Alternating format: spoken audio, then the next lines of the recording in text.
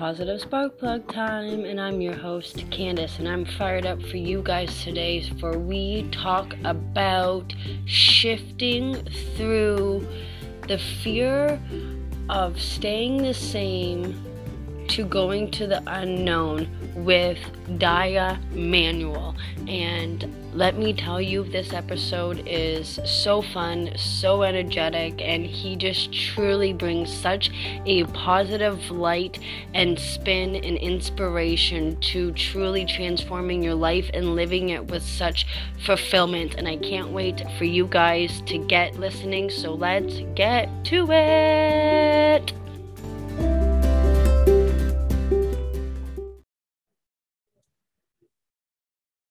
Hi, Daya. How are you? I'm great, Candace. And how are you?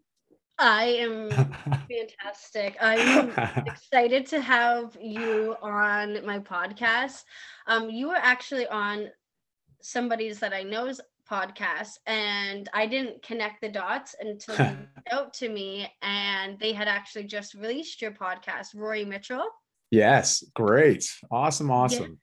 Yes. Yeah. So I was like, oh my God. And your little clip that he posted, I was like, yes. And I loved it. And then so when I connected the dots, I was like, oh my God, this is going to be fantastic. Small world though, it's funny how, and the world just seems to get smaller. Isn't it interesting when you start to look at how things connect and it's clear, it is all connected. Sometimes quite literally, sometimes not so literal, but either way, I'm so happy that we've connected, and I'm honored for the opportunity to have a conversation with you today. This is gonna be great. Yes, it is. I'm so excited to pick your brain on a lot of different things. My first question for you, though, I like to just have some fun, especially since like this whole COVID thing started taking over. What are your 3 favorite emojis, or the 3 emojis that best describe you, and why? Well, I really like the praying hands. I'm a big fan of it. It's probably also because after living in Bali for 2.5 years with my family,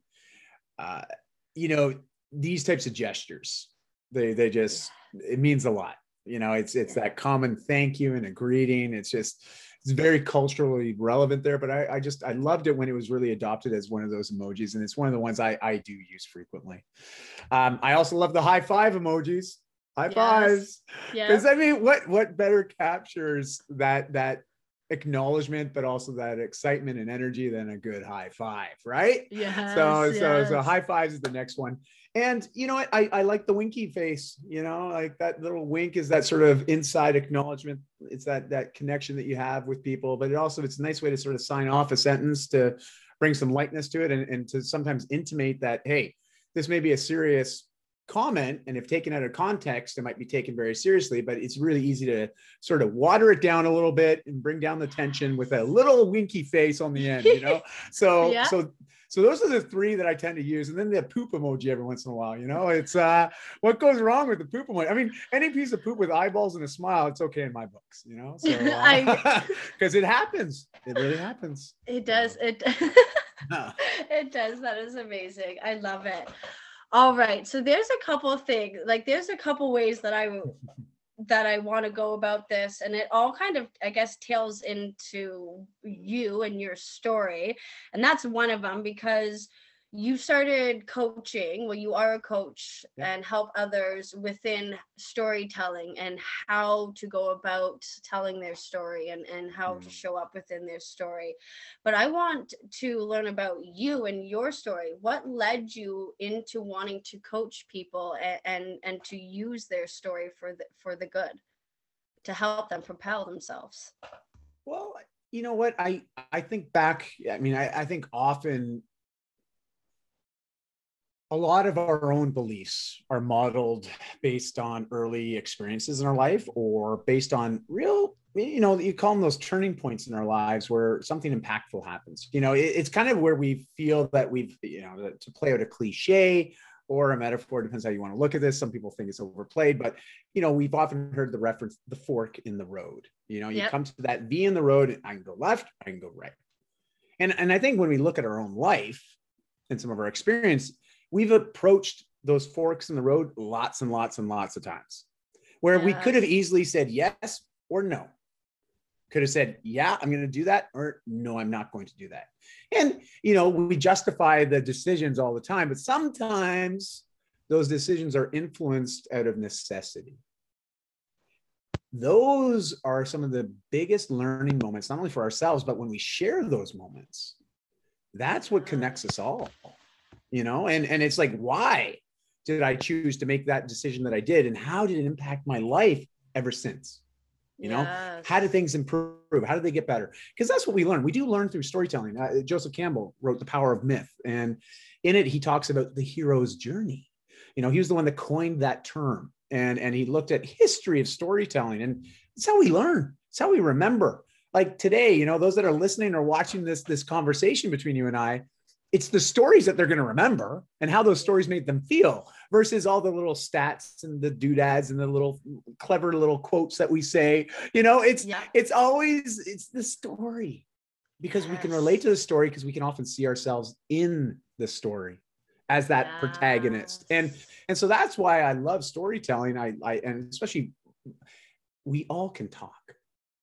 Do you know what I mean? Like, of course, I won't say we can all talk. My grandparents were deaf mutes, so they didn't talk. They talked with their hands and through the written word, but they wouldn't orate, right? They wouldn't speak their stories, but they would still tell stories. They just had to learn different modes to do so. And yes, I'm a big fan that anybody can learn how to share. Recently, I did a TEDx talk, and I talked about vulnerability, it being a human quality. Not a man quality, not a female quality, not a gender neutral quality. It's a human quality. Yes, that yes. we all have. But when you bring that element of vulnerability, not for shock and awe, as Brene Brown will sometimes refer to it, we won't be vulnerable to shock people, right? Not to awe them, not to be like, hey, look at me. We're being vulnerable to build connection. But when we're vulnerable in our stories, it brings a whole different level of connectivity between the audience, the person that's hearing the story, and the person that's telling it. So that's really the nut of it, because I learned as soon as I started opening up and sharing some of my moments where I came to a fork in the road and I made a decision based out of what I believed was a necessity. I was more afraid of not changing than I was of changing. Yes. And that made it easy to just say, okay, well, I'll just try something different. And thankfully, you trust in yourself, you trust in the ability to find support and help and to learn and to grow. And sometimes it's a leap of faith, but we make the leap of faith and we come out of it on the other side, usually changed. Yes. And I will argue often, even if it doesn't feel like it at the time, we often evolve and improve based on the experience, but only if we take time to reflect on it. What was the learning? And there's no better way than learning and really learning than when it comes to teaching and sharing. When we teach and share, we learn it even deeper. So that's what got me excited. I'm all about how do we encourage others to tell their stories, and I love what you do because you have amazing stories and you make them readily available for a very wide audience. And, sometimes that's all we need to well, I think back, Candace, some of the most impactful moments in my life where I've made some big changes, I wouldn't have been as quick to make the changes had I not already heard a story of someone else that's made similar changes, right? It's that Me Too, I'm not talking about the Me Too movement. I mean, there's a lot of storytelling in that and aligning of people with similar values and beliefs. But just that ability for someone to say, yeah, me too. I've had that experience and I'm okay. You'll be okay too, And so that's what got me excited. That's sort of what brought me here. Yeah, I want to talk about some of your challenges. I did do a little bit of reading, and you did send me a little kind of a bio. You wrote down you were an obese child. So let's talk about your challenges within developing a more healthier lifestyle for you, and how you started to change the story that you were telling yourself on how you saw yourself as that obese child and kid growing up. Well, thank you. I mean, that was one of the first real big moments where I can say, I came to that fork in the road and I chose health, or really the idea that I could change versus the idea that I'm stuck in this body, in this current state of living. And I didn't feel like I was living, to be honest. But, you know, as a morbidly obese teenager, and to date myself, you know, this is 30 years ago when I was 14. I'm 44 now. So at 14, that was when I was my largest. And it was challenging, you know, but it didn't happen overnight. And I think people have to understand this. Like when we think about our health typically doesn't change like that, right? It doesn't change in an instant. It doesn't change like we go to bed one night, we wake up the next morning, and oh my gosh, I'm dying. You know, like, and now it feels like that at the time, because all of a sudden we go from, you know, this isn't even an idea that's on my radar to, oh my goodness, this is my new reality. It happens very quickly that we all of a sudden become very present and aware to it, but there's usually been a buildup that brings us to that moment of clarity and acceptance, whether we like it or not. It's like, oh my gosh, this is where I'm at, you know, and I got myself here. And, you know, so for 5 years, I just had a lifestyle that was conducive to being that unhealthy. You know, I played video games, I watched movies, and I ate a lot of food that was very rich in calories, but very poor in nutrition. Okay. And that was my lifestyle. So you can imagine 5 years of that compounded to a point where all of a sudden, you know, it's not like I woke up and I'm like, whoa, where did this extra 100 pounds come from? It was gradually put on. And I think that's the thing we have to understand when it comes to our health. It's the things that we do that are the small little things that we don't think very much about in the moment. Yeah. But when you extrapolate that up over time, over your life, yeah, those little deposits can work in our favor or they can work against us. And in my case, it worked against me. I kept putting weight on. So my health deteriorated bit by bit by bit, which also affected my mental health, my emotional health. Even I'd go as far as to say, I wouldn't have said this back then when I was 14 because I didn't have the understanding I do now, but I would even say my spiritual health. And what I mean by that is just my connection with my purpose, because I didn't really feel I had one at that point. I almost like felt lost, right? So I woke up one day, I was at my dad's, about to have a shower. My dad decides to rush me out because we had some place to go. I don't remember where. My brother and I would stay at my dad's. We'd see him every other weekend. So we'd stay at his place. And this is one of those weekends and I'm there. And I had a little hack that every time I get in the shower, I turn the water on super hot because it would create a lot of that condensation. Yeah. And I knew if I was in the shower long enough with that kind of heat, that when I would get out of that shower to towel off, the mirror would be completely covered in condensation, all fogged up. So this way, I'd never have to see myself. Yeah.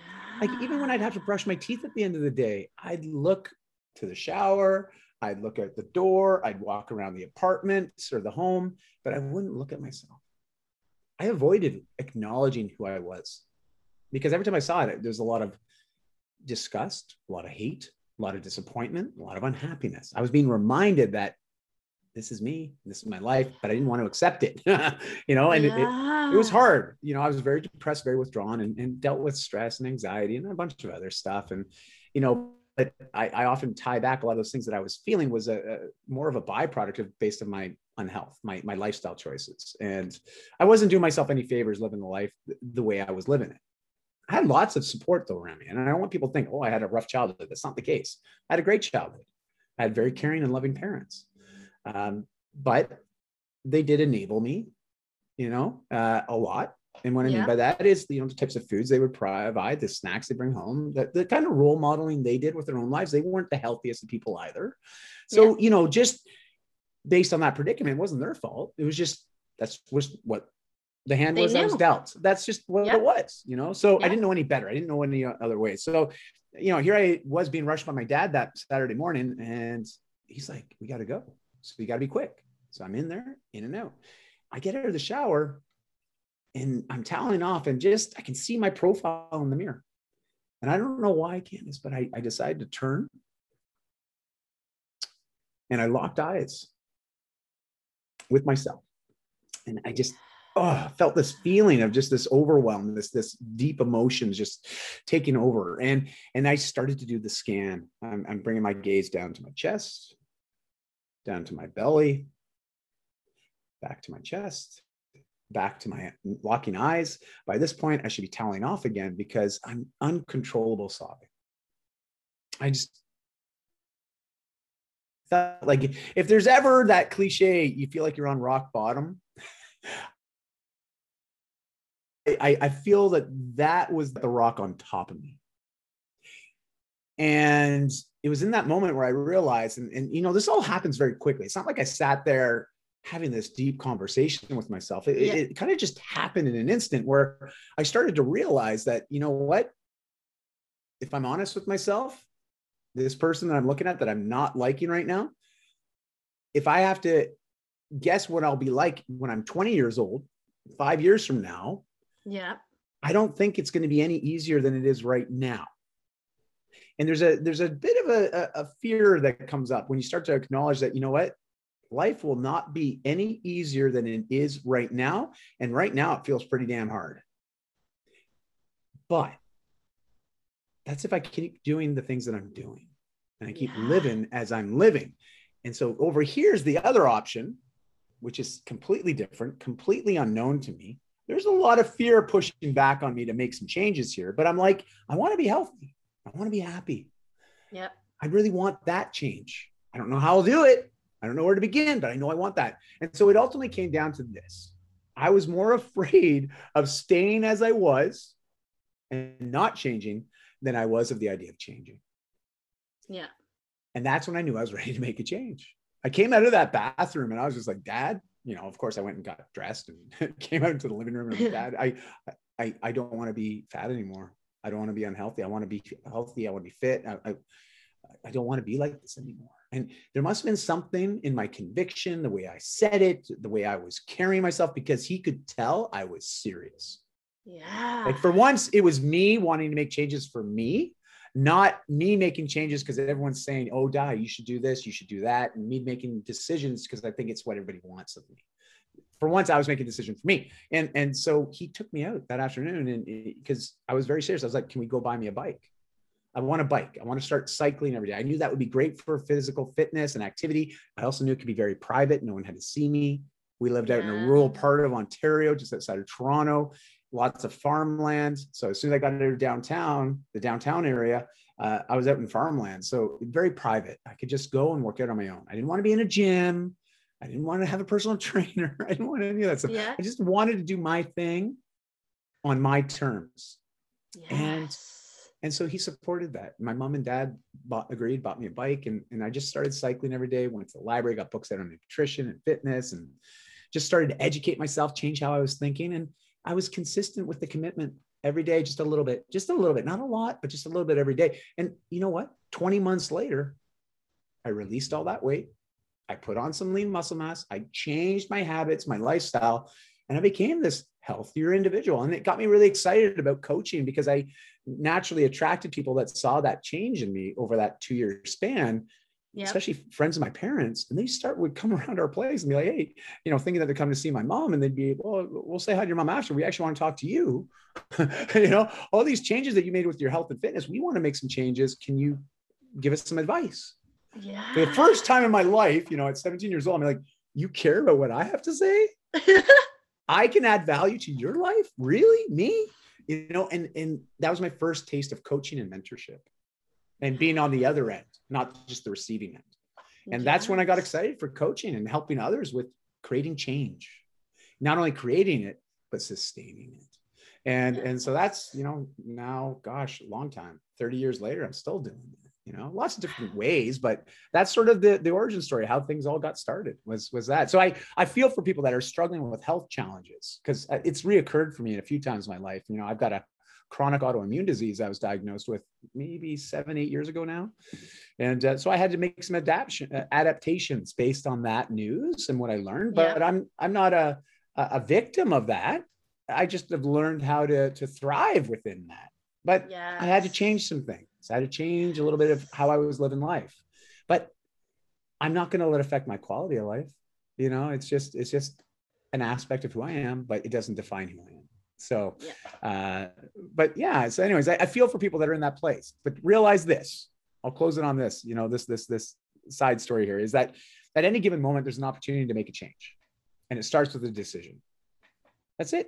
It starts with a decision that, yes, I'm going to make some changes. And after that decision, you just got to follow it up with some action. Just do one little thing that's going to start to produce the change. And then do it again. And then again. Yes. And then again. And just trust that over time, good things will happen. And I'll tell you, from everything I've experienced and from what I've seen with my clients, what I've seen from people outside doing similar things, it's always possible. Yes. You know? Yes. So, Yeah. yeah. Anyways. I love that. So within that, leading up to you coaching and diving in and helping people, I want to talk about purpose. Is coaching your purpose, or is there something deeper within what you do within your coaching that is your purpose? And how does somebody find it within their own life, and how do they pursue it? Or is it just naturally a part of them? Are we our own purpose? What's purpose to you? Super question. I love it, Candace. And, you know, when I think about purpose, like, it depends on your perspective and understanding of the word, right? Some people use the term meaning, some use passion, some use vision. The Japanese call it ikigai. The definition, basically, you know, why you get up in the morning? Why do you get up? What's your reason? Easy thing to tackle, to answer, to even start to create space in our lives to answer the tough questions. Like, what is my meaning for my life? You know, and I think that's the better way to say it. Rather than saying, what's the meaning of life? That is a very vague question, because it depends on who's defining it and who's talking about whose life. Yes. Right? Because the funny thing about the question is that we ourselves give the question meaning. We give ourselves our own meaning in life. We define that. So whatever the answer is that we want to give is actually the right answer. But I didn't always think that. I got to be fair, you know, and, you know, there's been some great reading that I've had, and there's a wonderful book by Viktor Frankl, Dr. Viktor Frankl. He's since passed a long time ago, but he experienced World War II from the perspective of being, well, it's just an awful perspective, to be honest, and I don't wish it upon anybody, but him, his family, his friends, his communities were all heavily persecuted and sent to various concentration camps, you know, being of Jewish descent and German Jewish descent, especially. Like, it was awful what he had to endure. And not only that, but his communities. And, you know, but the interesting thing was Viktor Frankl was a psychologist. And so, you know, going into this with that kind of awareness, self-awareness, and just understanding and knowledge, he had a very interesting perspective when it came to retelling the story of what his experience was like at the concentration camps. So the first half of the book, he's just talking about it, and it's awful. Like, it is very graphic. It is not an easy or pleasant read, but you have to understand that it gives us perspective when we acknowledge that these things happened. We can't avoid it, you know, but the second half of the book, all he talks about is this idea that he basically coined, called logotherapy, which is this idea of purpose and discovering our purpose, or defining our purpose, and allowing that to help us make our decisions and to live ultimately our best life, you know. And because when we align our decisions with that, it's a lot easier to be heavily convicted that we're making the right choices, right? And just lean in and go for it. But if we don't have that, we're not clear on that, we tend to procrastinate. We put things off, you know. And the way he talked about it was like, to summarize sort of this thing, he sort of paraphrased a quote by Nietzsche, and it was like, you know, with a strong enough why, we can endure anyhow. So, you know, if you have a strong sense of purpose, it doesn't matter what life throws at you. You will be resilient. You will get through it. You will be okay. It's a nice way to look at things. It doesn't, I mean, it's hard depending on where you're at in life and what you're experiencing to be that optimistic all the time. Right. And trust me, I'm not that optimistic all the time, but I try to learn from the challenges, and I don't run away from them. Where in the past I have. In the past I have, I'll be honest. But I realized it only made things worse. So, you know, so it's learning a new way of dealing with things. So to answer your question, you know, what is my purpose? Well, I know that I have a couple different ideas, but there's certain things that bring me a lot of value in life, make me feel very fulfilled in life. Because ultimately, I think we all are deserving of living a life where we feel a great deal of happiness, lots of joy, but more importantly, also a sense of fulfillment. Yes. You know, yes. and Joseph Campbell calls it following your bliss. And I always resonated with that. You know, he created what we refer to as the hero's journey as well. And when you start diving into these aspects of story, like where we started our conversation today, we start to realize that there's certain characteristics that we all share, certain ways of being that we all share. We're all so much more alike than we are different. Yes. You know, and yes. What I struggle with, other people struggle with. What I am successful with, other people are successful with. We all are only a degree of separation away very often, you know, and I think once we start to truly grasp that, we don't feel so alone. It's a little bit easier to start creating space for us to explore the tough questions, like what makes me feel fulfilled? Like that often involves us just trying a bunch of different things. Yeah. Trusting our instincts and going for something completely different. And I'm not saying quit a career, go move to Thailand. Like, hey, if you feel that that's your path and that's your calling, go for it. Yes. But don't be afraid to explore. And it might involve a lot of change. But what's the potential outcome? Well, your happiness, your fulfillment, your joy in life, to live your best life. And I think we're all deserving of that. So, you know, I know I'm not answering the question 100%, like what is my purpose? My purpose has changed. Right now, my purpose is my family. It's also how I show up in the world. You know, I believe that my faith, and when I say faith, it's the faith in humanity, that I just want to leave this place better than it was when I got here. You know, so that often fuels a lot of the decisions I make and how I show up. So that for me right now makes me feel very fulfilled every day. Do I get to have a conversation or create some content that can inspire one person to just maybe shift their perspective ever so slightly, that they realize, oh, you know what? Maybe there is more that I can be doing right now to shift my own life, to take control of this situation that I've found it and I've thought of as being very overwhelming. But all of a sudden, you know, you shift that perspective ever so slightly, we all of a sudden realize, oh, that big obstacle that was in front of me, well, if I just turned a little bit over here, a few degrees to the right, there's actually a little path that goes around that obstacle. Oh, well, who knew, you know? Yeah. And I like to think that I can be that guy that can help people shift that perspective ever so slightly. So all of a sudden it's like, oh, okay, I know what to do now. Great. Okay. Coach, thanks. I got this. I'll talk to you next week, you know? So it's that sort of is how it goes, you know? And, but you know what? We have to create space and be okay with just having these conversations when they come up, but they're not always easy to have, right? No. I was actually going to tie in stories. And do you believe that when we get stuck in certain stories about ourselves or how we view or perceive our life, do you find that that's where a lot of people stay in a state of some sort of suffering and they don't find their purpose or fulfillment or bliss? Yeah. I think, you know, you're spot on there, because I mean, Buddha 2,500 years ago, I mean, he told us that nothing stays as it is. Everything's always changing. So, and you know, science is now caught up to what Buddha was talking about, and we've proven it with science that, you know, everything's in flux. Everything's changing, different degrees, different speeds, right? Like a rock is a rock. In our lifetime, it'll always look like a rock. But hey, you put that rock in a stream, it eventually becomes part of the stream, right? Like things are constantly in flux and constantly changing. Our bodies are living proof of that. And we're changing every single day. You know, cells are dying and being reborn and things are happening. We recognize that it's happening. We can't necessarily explain that all these things are happening, but we don't deny them.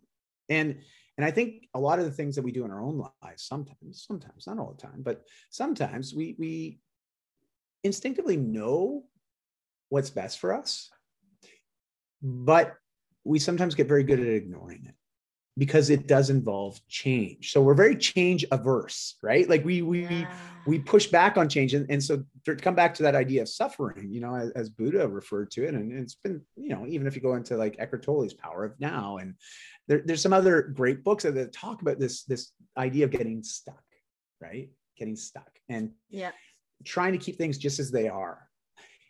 And it's hard, right? Because is there suffering in life? Sure there is. Is there ways of alleviating that or lessening it? Sure. Yeah, there is.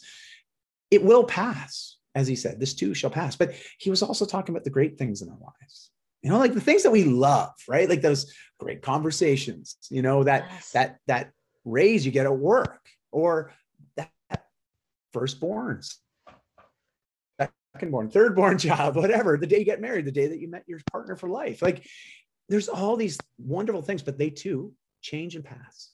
Yeah. And so if we're so committed to trying to keep things just as they are, we welcome a lot of suffering and unhappiness in our lives because of that, right? Yes. And I think there's that constant reminder is appreciating things for what they are right now, but realize that they change. And that's just part of existing, right? And I think it feels a little bit, I'll speak for myself, for myself, just as I've wrestled through some of these concepts and ideas and come to terms as it relates to my life and how I show up for people, I've found a lot of comfort.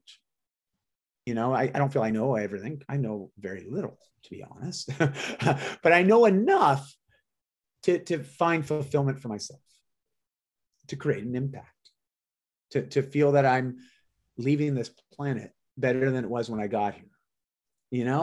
That is where I find a lot of purpose, a lot of fulfillment, a lot of just joy in life is that. Now, I don't get so, for those that are listening, like one of the things I like to always ask people is like, if you sit down and give yourself a blank piece of paper and actually write down on the top, what do I want for my life?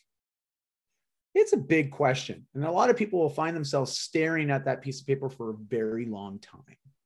Maybe I had that client say, can you just ask me what I'd like on my pizza tonight or what I want to watch on Netflix? Because I can probably spend less time answering that than telling you what I want for my life. And I'm like, fair enough. It doesn't make the question any less important though. Just based on the degrees of difficulty to answer it. It doesn't mean it's not a question to ask, but it is a question to take time to think about and to really don't be afraid of what comes up. And if that intimidates you, put it right underneath it. Okay, what don't I want in my life? Because sometimes it's easier to say, I know I don't want any of this, like I don't want toxic people in my life. I don't want any of that. And so by acknowledging, I'm like, okay, well, what do I want is the opposite. Okay, I want people that love life. I want more people that love power of community, realize that interhuman connections is really what makes life beautiful. I want people that want and welcome that into life, people that are positive minded. Those are what I want more of in my life. I don't want toxic people in my life. So, you start to set a little bit of parameters. So slowly you start to create a picture of what it is you're looking for. And as you get clearer of the picture, making choices and decisions become easier and easier and easier. And that's it, because it's, you're asking the right questions, but sometimes we don't give ourselves enough time to answer them, Yeah. And so, that's what I'd love to invite those that are listening or watching, just try this, right? Next time you're sitting down for a coffee, a tea, a smoothie, whatever, just blank piece of paper and a pen or a pencil and just the question at the top. What do I want for my life? And you can write anything that you want, anything at all.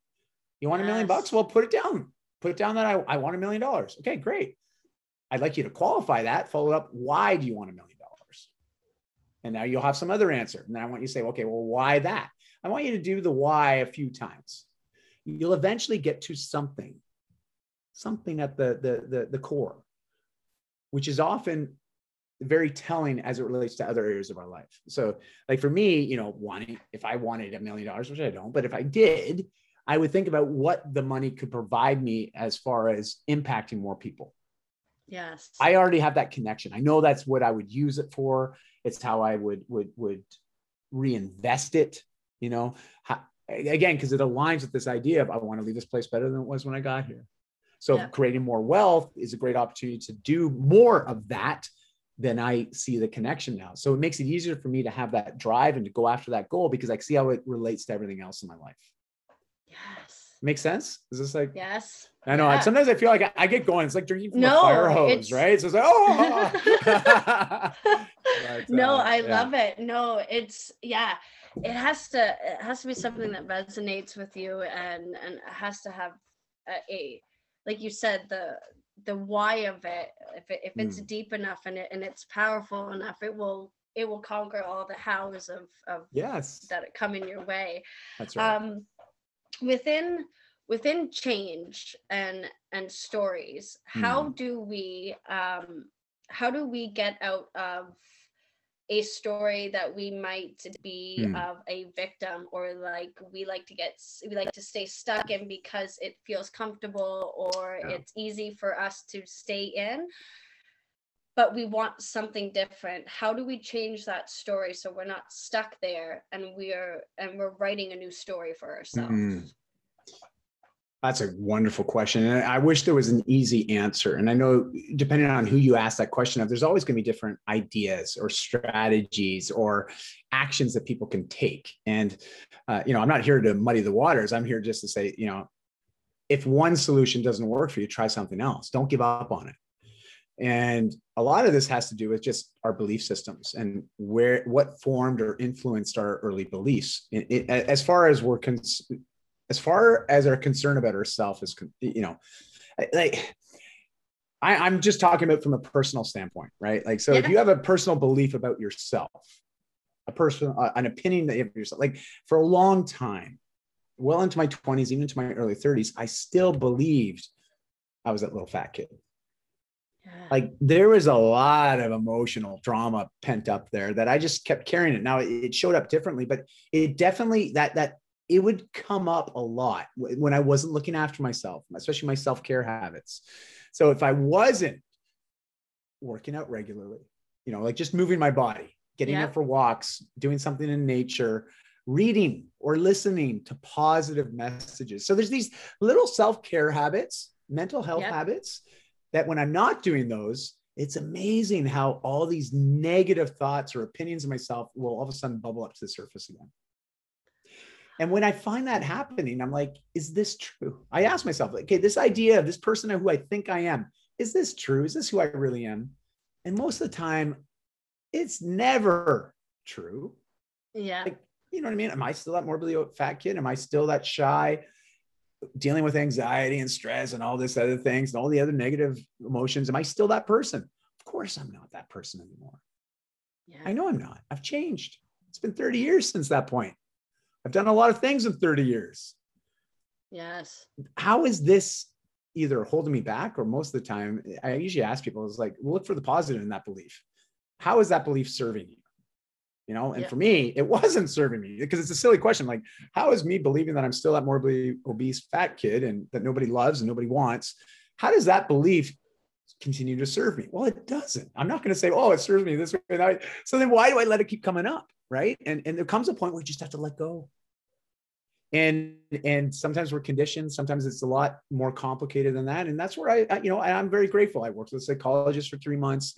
I also had a counselor I worked with for about 4 months. This is 11 years ago. I had this 1 year. My TEDx talk talks a bit about this. And because I went from eating foods to coping to using alcohol as a coping mechanism. So you can see I sort of shifted from one thing to the next. Even though on the exterior I look pretty healthy, on the inside, emotionally especially, I wasn't the healthiest of people. And so I was coping with that with alcohol. And I won't go into all that story because it's a whole nother story entirely. But I recognize there's people out there that have training to ask the right questions and give us the right feedback and guide us through that process of releasing some of that past trauma, past belief systems. And I'm not going to pretend that I'm the person that can help people with that. I've supported some, but this is where leaning out and really finding some people that have specialization, that can be really worthwhile. And it's not something that you're making like a lifelong commitment. I'm going to have to see this person for the rest of my life. That wasn't the case. I saw the psychologist for 3 months. At 3 months, we got to the end of it. I'm like, thank you. High five, doc. I feel great. I got this. I know, I just needed that support. I just needed some support. Yes. I need someone to help guide me to make the right decisions or to ask the right questions. And that's what I say to everybody. You know, if there's something that's holding you back right now, limiting your happiness, it doesn't have to be there. You know, ask yourself, how's this serving me? And you'll probably say, well, it's not. Great. Do you want it to change? Yes, I do. Awesome. If you don't know how to do that yourself, find people that can support you. At least right now, just to get started. And be amazed at what happens, you know. And I always say the easiest thing to start for anybody is your physical well-being. Start moving your body every day with a little bit of purpose. This could be going out for a walk for an hour a day, getting some fresh air, walking, listening to maybe an inspirational podcast like yours, Candace, or listening to a great audiobook, a TED Talk, filling your mind with something positive while you're doing something good for your body. Yes. You just start doing that one habit and you do it regularly every day. I dare people to try to write me a month after doing that. If you do it for 4 weeks straight, 28 days, you will, everything will change. Everything. And people are like, that's all I got to do. I'm like, it's the least you should be doing. Like, you deserve this. You deserve this. I see the light in you. I see the great person that you are, and you deserve this, you know, and I want you to see it, that you deserve it. I want you to acknowledge that you deserve it, you know, and so that's like the one simplest, you know, that's been a guiding principle for me is my daily activity. And for the last 30 years, it's been part of my everyday, you know, and it's helped so much in so many ways. So I love that. I love that. Yeah. Anyways, that's my thoughts. Yeah. I like it because it's leading me into my final question for you. But before I ask that, where can my listeners find you? I'm most active when it comes to social media on LinkedIn, Facebook, and Instagram. You just got to type in my name, Dai Manuel, D-A-I, last name Manuel, M-A-N-U-E-L. It's a nice thing about having a unique name. I'm really easy to find. And all my social handles on all the platforms, it's just my name. So, but if you're looking for articles to help you live your best life and start living into some of the changes, my website, daimanuel.com, has about 1,800 articles now. And every day, some new content goes up. It's all free resources there. I just tell people that's a great place to start. It is a little bit like a rabbit hole, so be warned. I have a lot of people that go there and they get stuck on the site, but only because they're learning so much. So if you're ready to learn, ready to be inspired, ready to grow and change, it's a great resource. Oh, I love it. I love it. I love it. All right. My final question for you is, what is your perspective on positivity? I believe positivity is a choice. It's a choice. You know, it's a point of view. It's an opinion. It's a way of being. Like, there's lots of different ways of sort of interpreting positivity. But for me, it's just showing up ready to look at the glass as being half full versus half empty. Yes. It's my chosen perspective, because I'd rather look at everything as being amazing than looking at things with a critical, judgmental eye and saying, yeah, it's okay, but, you know, that conditional but.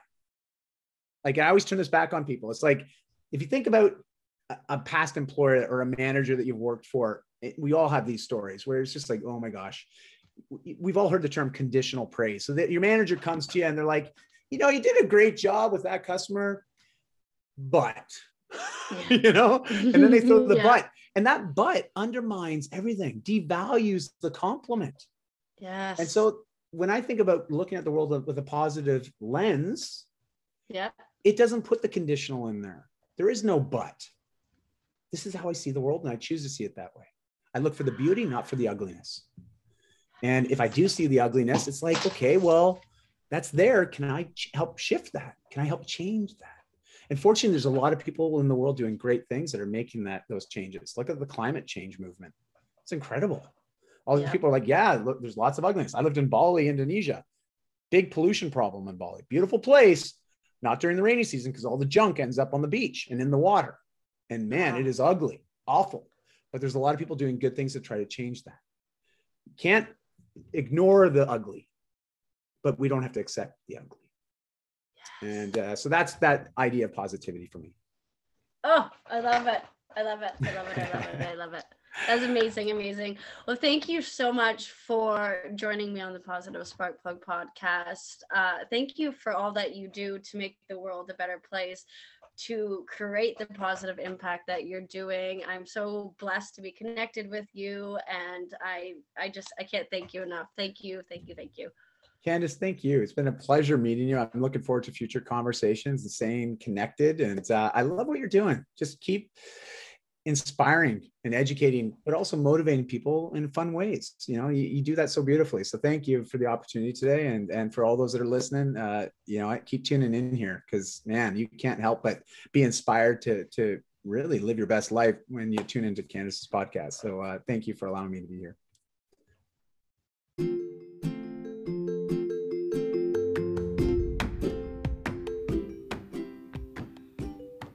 Do you feel it? Do you feel it happening? Do you feel the shift happening already just by listening to that fantastic episode with Di Emanuel? Man, oh man, oh man.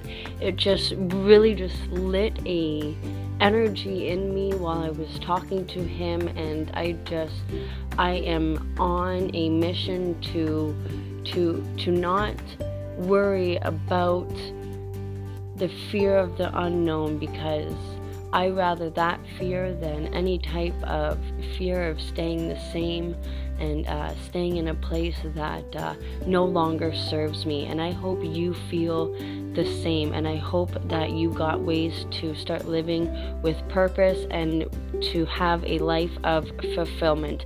If you guys like this episode, please let us know on the socials at Di Emanuel and at Sparkplug Wellness for Instagram.